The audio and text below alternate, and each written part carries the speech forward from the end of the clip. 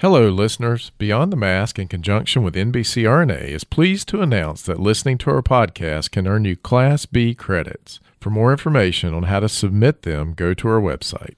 Beyond the Mask is made possible by the team at CRNA Financial Planning.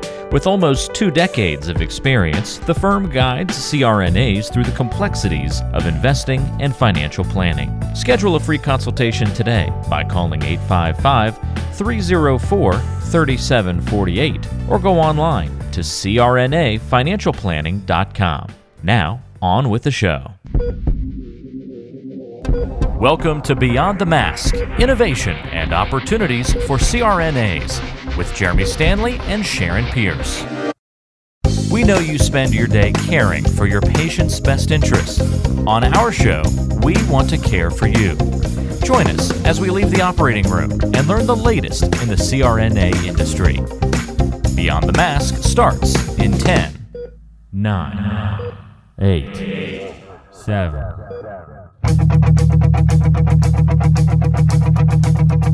Welcome to Beyond the Mask. I'm Jeremy Stanley, and I've been working with CRNAs for over 23 years, and I'm married to one.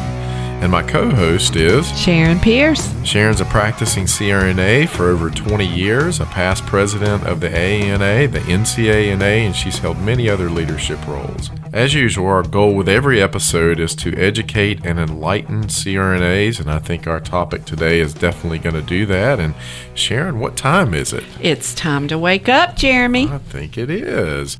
Well, Sharon, welcome to the virtual studio again. I know. I feel like we're back in COVID times again.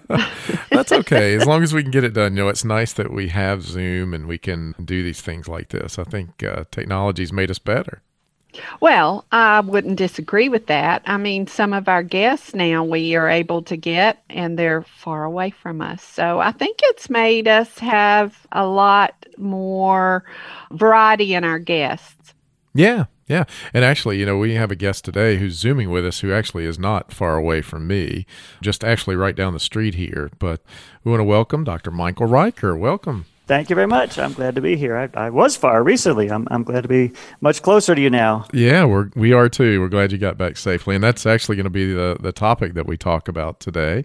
But Mike, for those that don't know you, why don't you give a little bit about your background? Okay, yes. Well, I'm the chair of academic nursing at Wake Forest School of Medicine. I've been here in a faculty role for 16 years now, as served as the program director for a lot of years, and have been involved with a lot of great changes in the program, a lot of growth, and just loving where I'm at. We've got some great stuff going on, and I'm really happy to be associated with the program at Wake Forest. Yeah, it's been 16 years? Yeah. No way. It sure has. That is so hard to believe. I remember whenever I was working at Forsyth Medical Center and you were just 1099 and working as a CRNA, and I can remember you getting your drugs and your stuff ready in the room with us early in the morning. Oh my gosh. Oh, Sharon, boy, how time you are flies. dating yourself. Is all I can know. say. I know. Wow, that's hard to believe. Yep. Yeah, that's hard to believe. Well, how far we've come since then. But as a lot of the listeners will know, it's my alma mater. I went to school at Wake Forest. And actually, my wife's alma mater as well. That's right. We are very proud of our grads. We have so many great graduates who've gone on to do incredible things like you, Ms. Sharon. And so, yeah, that's why I say it's a great place to be. I really enjoyed being associated with the program for all these years. Yeah. And Mike, you're also in the reserves, correct? Yes, Army Reserve. Yep. Yep. And you just returned not too long ago from a deployment. And that's really what we would like to talk about today. Maybe your experience, things that other CRNAs could probably relate to who were also in the reserves and have been on the battlefield. And, I think our listeners would love to hear a little bit more about that. And also who was manning the ship and how were things when you left and how are things when you got back? So, yeah.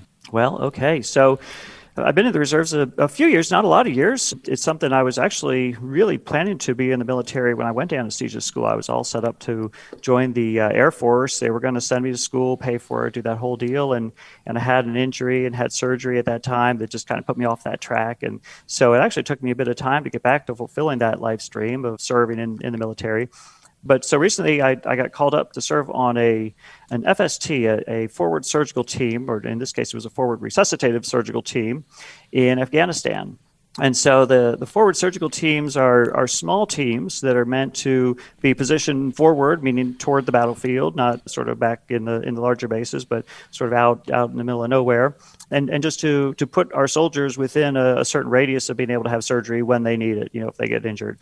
In particular, the teams and the Army in general is moving to this kind of very modular kind of setup, as opposed to large hospitals. For a long time, they've had these combat surgical hospitals, which used to be called MASH hospitals, which are big, couple hundred people in a unit that they would deploy. Now they're moving to a much more modular, smaller unit where they want to send smaller units of people out and have a lot more flexibility with that. And so in this case, the FRST, the Forward Resuscitative Surgical Team, which is 24 people, got divided into 4 teams of 6. And so each of our 4 teams then individually got sent even sort of farther forward, I guess you would say, basically, out in the middle of nowhere. And so it was a 6-person team. We were supporting the special forces, and my team was in the kind of eastern portion of Afghanistan. And it was a really great experience. It was very sort of makeshift. The most kind of stable structure, that we have is a big shipping container, basically like setting up in a back of a tractor trailer truck, setting up an operating room. And the whole point was for us to be out there when these special forces folks were going out, and the partner forces that they consult and guide are going out, and to put them within a certain radius. So when they break the team up into these small teams, they're called ghost teams, which sounds real kind of like cool, like CIA kind of stuff, but it's really an acronym. It stands for Golden Hour Offset Surgical Team. And the whole point of it is that the main hospital in Afghanistan is at Bagram Airfield. And from Bagram to where we were, to get medical assets out there, if someone got hurt, it takes, about a half an hour to get the helicopter spun up, and another, better part of an hour to get to where we were. And so the whole point is that when people get shot or bombed or something like that, they could get sort of dragged back to our little spot, or we could move out with them also, so that they're always kind of in that close radius. And then we could provide the life-saving surgery and until the medevac got there to take them back on to the more established hospital. So the GHOST team is there's an ER doc, a general surgeon, one anesthetist, a nurse, a critical care nurse, a medic, and then a scrub tech. And so that was it. We were the entire medical asset for sort of the eastern quadrant of the country. Wow. So, all right. Do you sleep in a tent? I know these are very basic questions here. Yeah, we actually had a bit of a structure. That was a nice thing. We did have a bit of a structure. We had a hard structure that we slept in out there. Along the way, we had all sorts of different arrangements. Sometimes we were in, laying on cots in one big room with a bunch of guys, but at our main spot, we each had our own little rooms, which was kind of nice. And so was your team all male? No, so it was about half and half. So the general surgeon, the ICU nurse, and the medic, who was actually an LPN, were females, and then the other 3 of us were males. Wow. So how much work did you actually do? And I mean, I know you worked a lot. I certainly don't mean that. I mean, did cases or anesthetics or... Tell us about that. So it was a little bit of the work came in different kind of formats. One way was that the Special Forces mission is really not so much to be fighting per se, but to be advising. That's a big mission. They're advising. They're teaching the Afghan soldiers how to basically take care of themselves and take care of their own spot. And so we also had a bit of that mission. So what our version of that, they're teaching the Afghans how to fight. We were teaching the Afghan doctors how to do trauma anesthesia and how to do trauma surgery and how to do resuscitative surgery and things like that. So we did have a lot of training. We did some of the work came in the form of teaching others, teaching the local folks there, how to kind of do what we're doing once we're all gone, as that's happening quicker and quicker now. And then, of course, the anesthesia part. Thankfully, it's not like being in a hospital where you just have like a caseload every day. You're really, it was actually a very interesting kind of sort of philosophical epiphany for me. We all showed up there. We're all gung ho. We're, me and the ER doc are like, oh, let's go do some stuff. Let's jump into some trauma. Mm-hmm. And we're real eager and to do some stuff, to do what we went there to do. And, and they were training side by side with these guys, these special forces guys who were pretty much all guys. So I'm not being sexist in saying that one. I can actually just say guys because they really are. And, the first time that we got this message when they're out, and then our team leader sent a message out to the team and said, hey, our guys are in heavy gunfight, be prepared. You just had this sinking feeling all of a sudden. And you're like, oh, shoot. This is real. This is real. And I'm not so gung-ho to do stuff because, that was Jimmy that, we had lunch with, or today. And so it's really kind of interesting, once you have that bond, you develop that bond with the folks. And then, it got real very quickly, But the anesthesia part, as I said, you don't expect to do surgery very frequently. It's, maybe a few times throughout the week, something will come up. You're kind of always on call. It's like a 24/7. Of course, anything could happen anytime. And when they go out to do missions, we would be a little bit revved up. We'd be a little heightened in our posture, ready for them to bring folks in. But thankfully, it wasn't a large volume of cases. A lot of what we took care of also were the Afghan was the partner forces. Because we're really as the Americans are trying to pull out of the country, now they're trying to push the Afghans to do more of the fighting and more of the stuff on their own. So that was one part of it. And then the other thing that was really interesting about it was that the current mission, the Resolute Support mission, is really it's kind of twofold. One is trying to advise the Afghans to be able to take over and take care of their country, but the other part is still a pretty important anti-terrorism piece, right? So we're still there. That's part of the reason we're still kind of lingering in the country as we are, is that we're still trying to make sure that we sort of quash that the use of that country as a haven for the terrorists. So we got to interact with a lot of CIA folks, which is really interesting as well. So the CIA also is in the country, and because that's who's looking for finding intelligence on who's doing what, where the explosives are getting shipped, and who's making the bombs, and those sort of things. So it's really kind of interesting, the diversity of how the work kind of played out. Let me ask you another question. My understanding is that sometimes you have to give anesthesia to civilians who are close by. Now, there may not be any close by since you're in a forward hospital, but other CRNAs that I've talked to have had to anesthetize civilians for emergency appies and those kinds of things. Did any of that occur, or were you too far forward to deal with civilians? We did not. Everyone that we took care of were soldiers or fighters of some sort. What was interesting, we had to learn to take care of the dogs as well, which is really interesting. I've heard that. Of learning, that's not been part of my curriculum before, is that, we've got the bomb sniffing dogs and the attack dogs and all the different sorts of dogs that do different jobs over there. And so, one of the things we had to do early on is just kind of learn new ways of doing the stuff that we do here, all the time. Part of that was, how do you dose the drugs? How do you choose the endotracheal tube size? How do you put an IV in a dog? And we actually did some of that stuff. We actually put the IVs in the dogs, and we practiced with doing procedures under low light and no light with the night vision goggles, and under total darkness, and just to be prepared for all those sorts of things that might have come up. So but as far as who we took care of, it was mostly it was all operative type people. It was soldiers and intelligence folks. Mike, what were the conditions over there? I mean, is there a lot of fighting still going on? I mean, you hear, obviously the Biden administration is trying to pull out from Afghanistan now.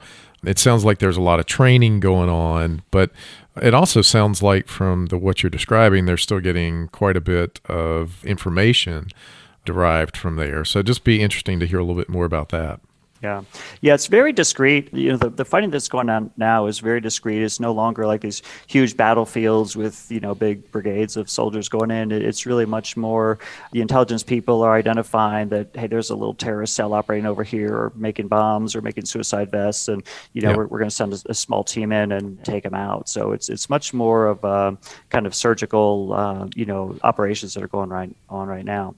We've been pulling out. When I was there, we were down to just a few thousand people in the country. And so there's a lot up in the air and a lot of people's minds about this deadline that the Trump administration had set with the Taliban, which was that May was supposed to be our time to be out. And, and it's just really difficult to do, especially when we see, even just from the medical piece, when we see how prepared or, lack of prepared the medical folks are to really fully take on, the full gamut of stuff they need to do.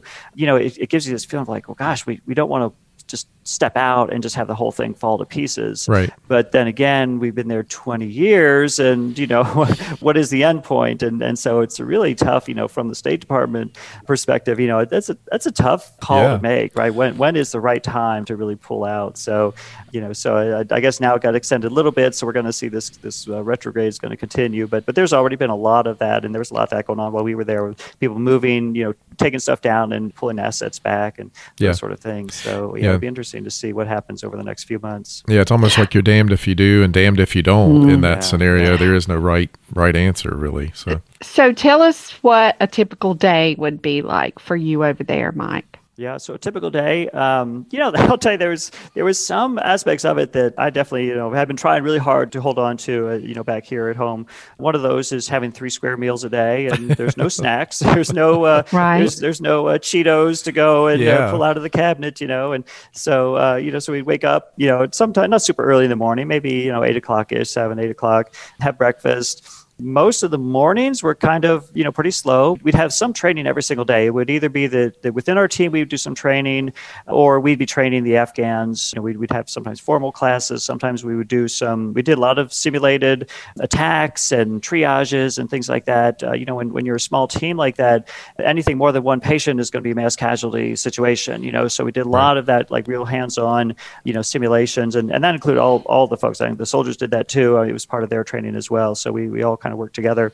And then, we would organize our stuff. We would get various briefings on what's going on in the country, so we kind of had a little awareness about, where the fighting was going on or if there were things that might have been heading our way. And then typically it's sort of more in the evenings that our guys are out doing stuff because they've got the advantage of the night vision, so a lot of when they are going out offensively, it's mostly happening after dark. So usually most of our kind of most heightened time is, kind of at nighttime, but really could be any time because, there's still a lot of the roadside bombs being planted and the the various IEDs and stuff like that. So there was one day that it was a beautiful afternoon. It was a sunny afternoon. Our team was sitting around outside. We were having a talk about something, and then all of a sudden you just get this call over the radio. It says, ghost team respond, patient's coming in, and you have no idea what it's going to be. You get in there and try to get revved up and get your stuff together, and next thing you know, it's a couple of minutes later you're standing there in a pair of shorts and t-shirt, giving anesthesia.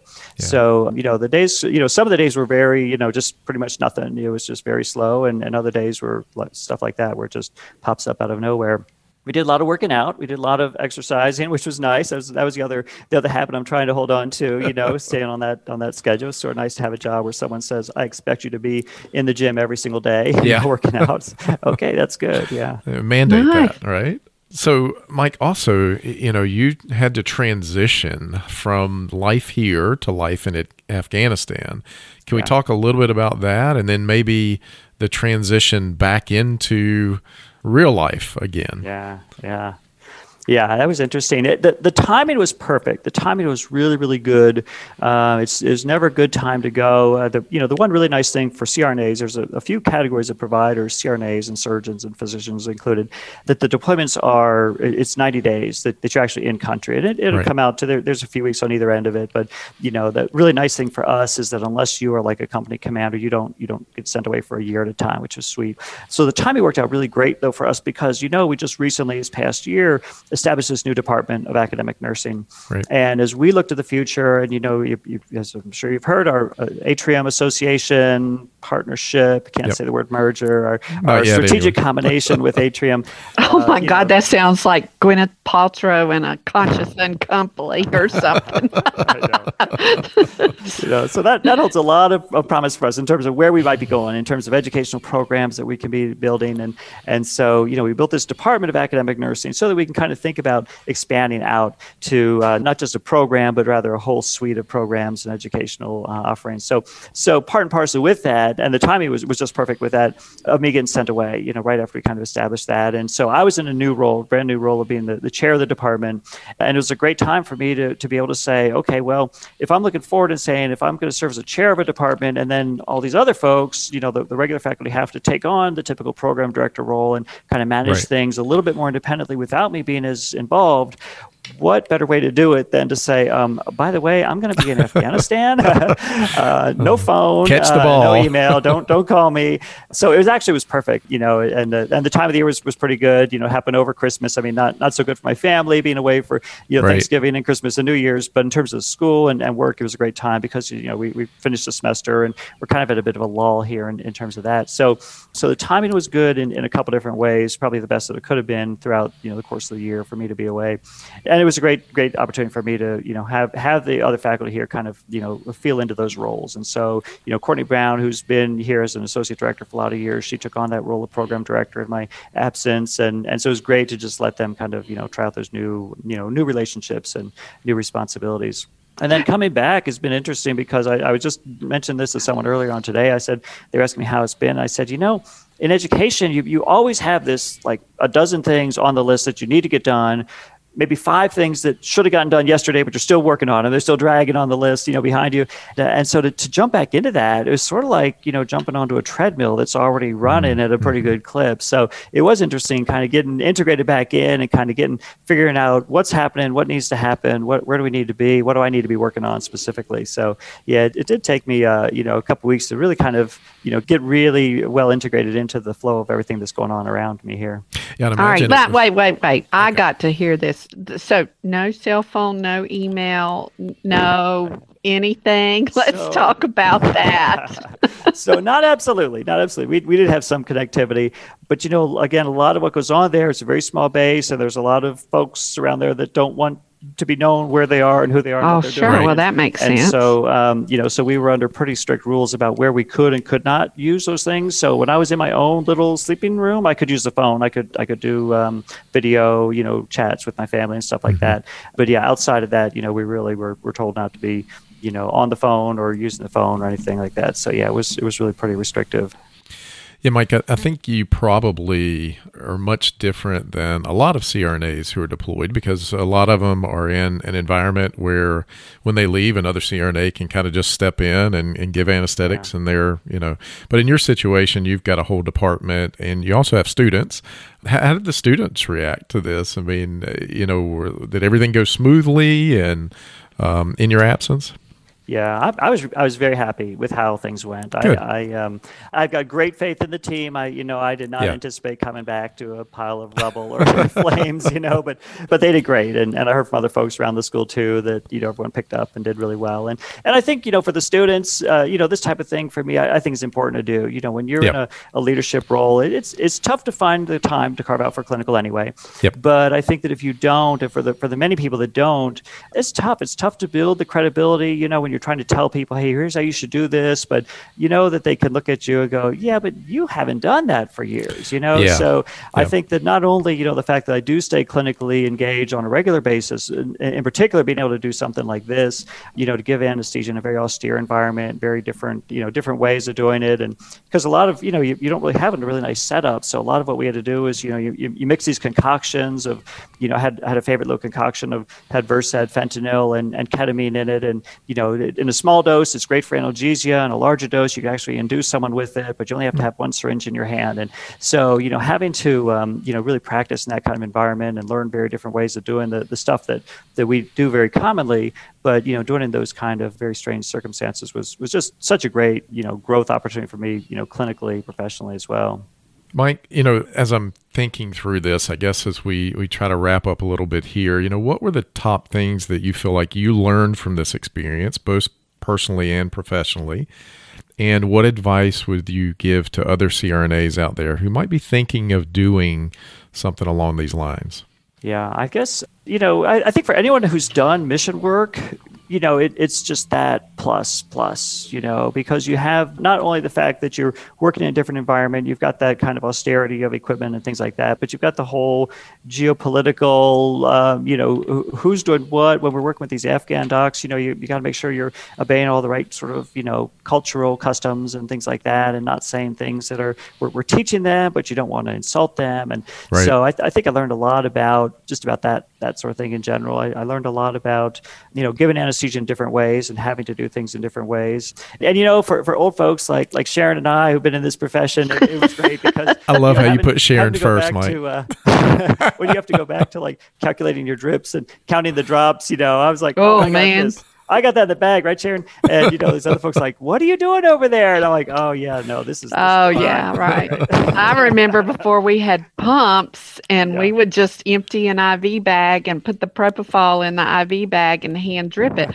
But see, I work in austere environments in offices. I'm used to working in a closet with an H cylinder and a field gas machine. I mean, that's what I do. Yeah. I don't even know if I could cut on some of these brand new gas machines where you can see everything. You just turn it on and it does everything itself. It's interesting, but you're right. You're right. You get very inventive when you have to. So I'm sure that you had to do things that you hadn't done in a long time that some of your students would be aghast at for sure. Right. Oh, well, I'll tell you, the two really nice treats were no COVID because everyone is, really strictly quarantined before they're sent overseas. So then therefore everyone who's over there, except for the Afghans that we dealt with, but when we were in our own group, nobody has COVID. And so there was, no mask. You just sit and, eat with your friends and whatever. That was one thing that was really nice.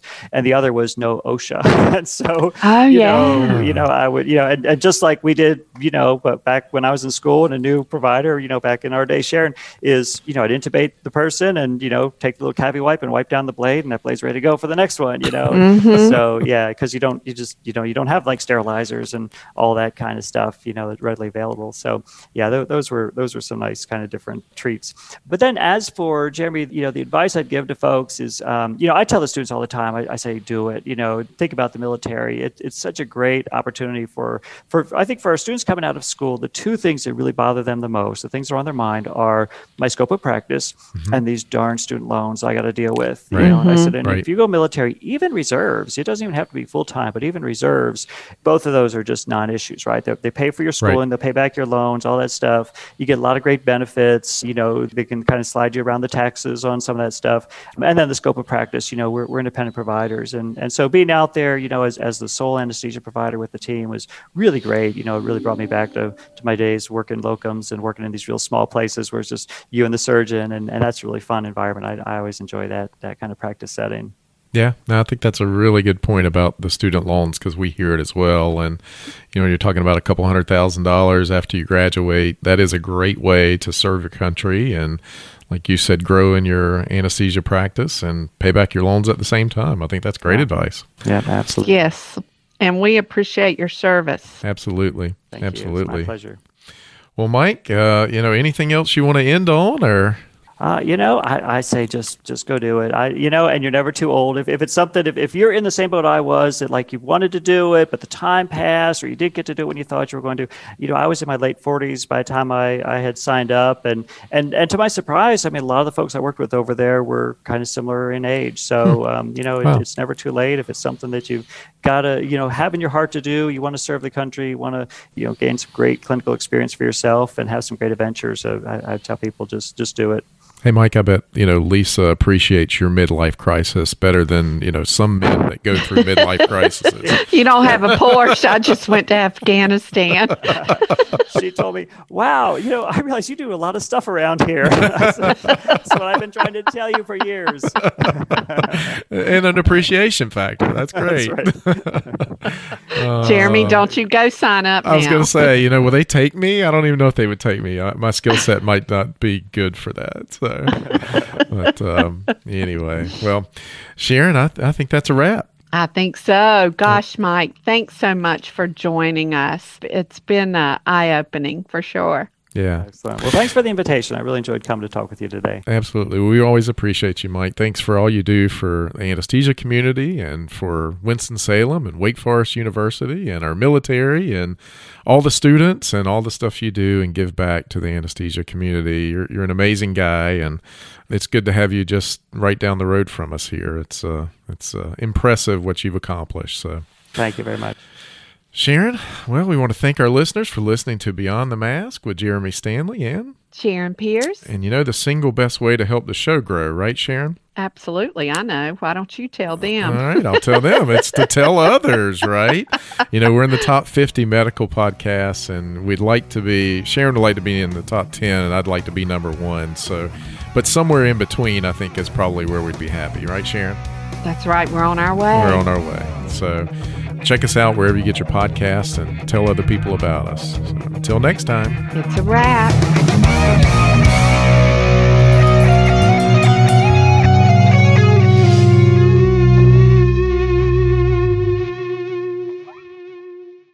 Today's show was made possible by the folks at CRNA Financial Planning, an independent consulting firm that offers financial planning services exclusively to CRNAs and their families. From planning for a child's future college expenses to building a predictable income stream in retirement, the firm is committed to offering you comprehensive financial services, customized to fit your unique needs and objectives. If you have questions about your financial future, get them answered. Call the team at 855-304-3748. That's 855-304-3748. Or go online to crnafinancialplanning.com. And thanks for your support of Beyond the Mask. Hi, this is Jackie Rolls, President of the International Federation of Nurse Anesthetists and President and founder of Our Hearts, Your Hands, a global anesthesia support community that takes donations to allow nurse anesthetists in low and middle income countries to go to educational programs, buy equipment, or textbooks. Your donations are tax deductible, and we would appreciate your support. OSA EMR is a free anesthesia EMR developed by CRNAs that you can download and use on an iPad. Our nonprofit mission is to make sure that solo and small practice CRNAs can digitally record their anesthetics. To learn more, visit osaemr.com to download and consider donating to our cause. Remember, for CRNAs, data is destiny. Like what you're hearing? Be sure to subscribe to the show on Apple Podcasts, Google Podcasts, Spotify, Stitcher, and anywhere you like to listen to shows. Also be sure to check out BeyondTheMaskPodcast.com. Each episode is posted there with a corresponding blog post, and we timestamp important parts of the episode to help you quickly get to the content you're looking for. Also check out the special series section on the site. You can follow along and catch up on the CRNA History Series, episodes specifically about political conversations in the industry, or try the CRNA Personal Finance Series. It's all on BeyondTheMaskPodcast.com. And if you have a question for the show or want to be a guest, or even suggest a particular topic, fill out the contact form on the site or send an email directly to us at info@BeyondTheMaskPodcast.com. And lastly, let's take the conversation social. Check out our Beyond the Mask Podcast Facebook page and Facebook group.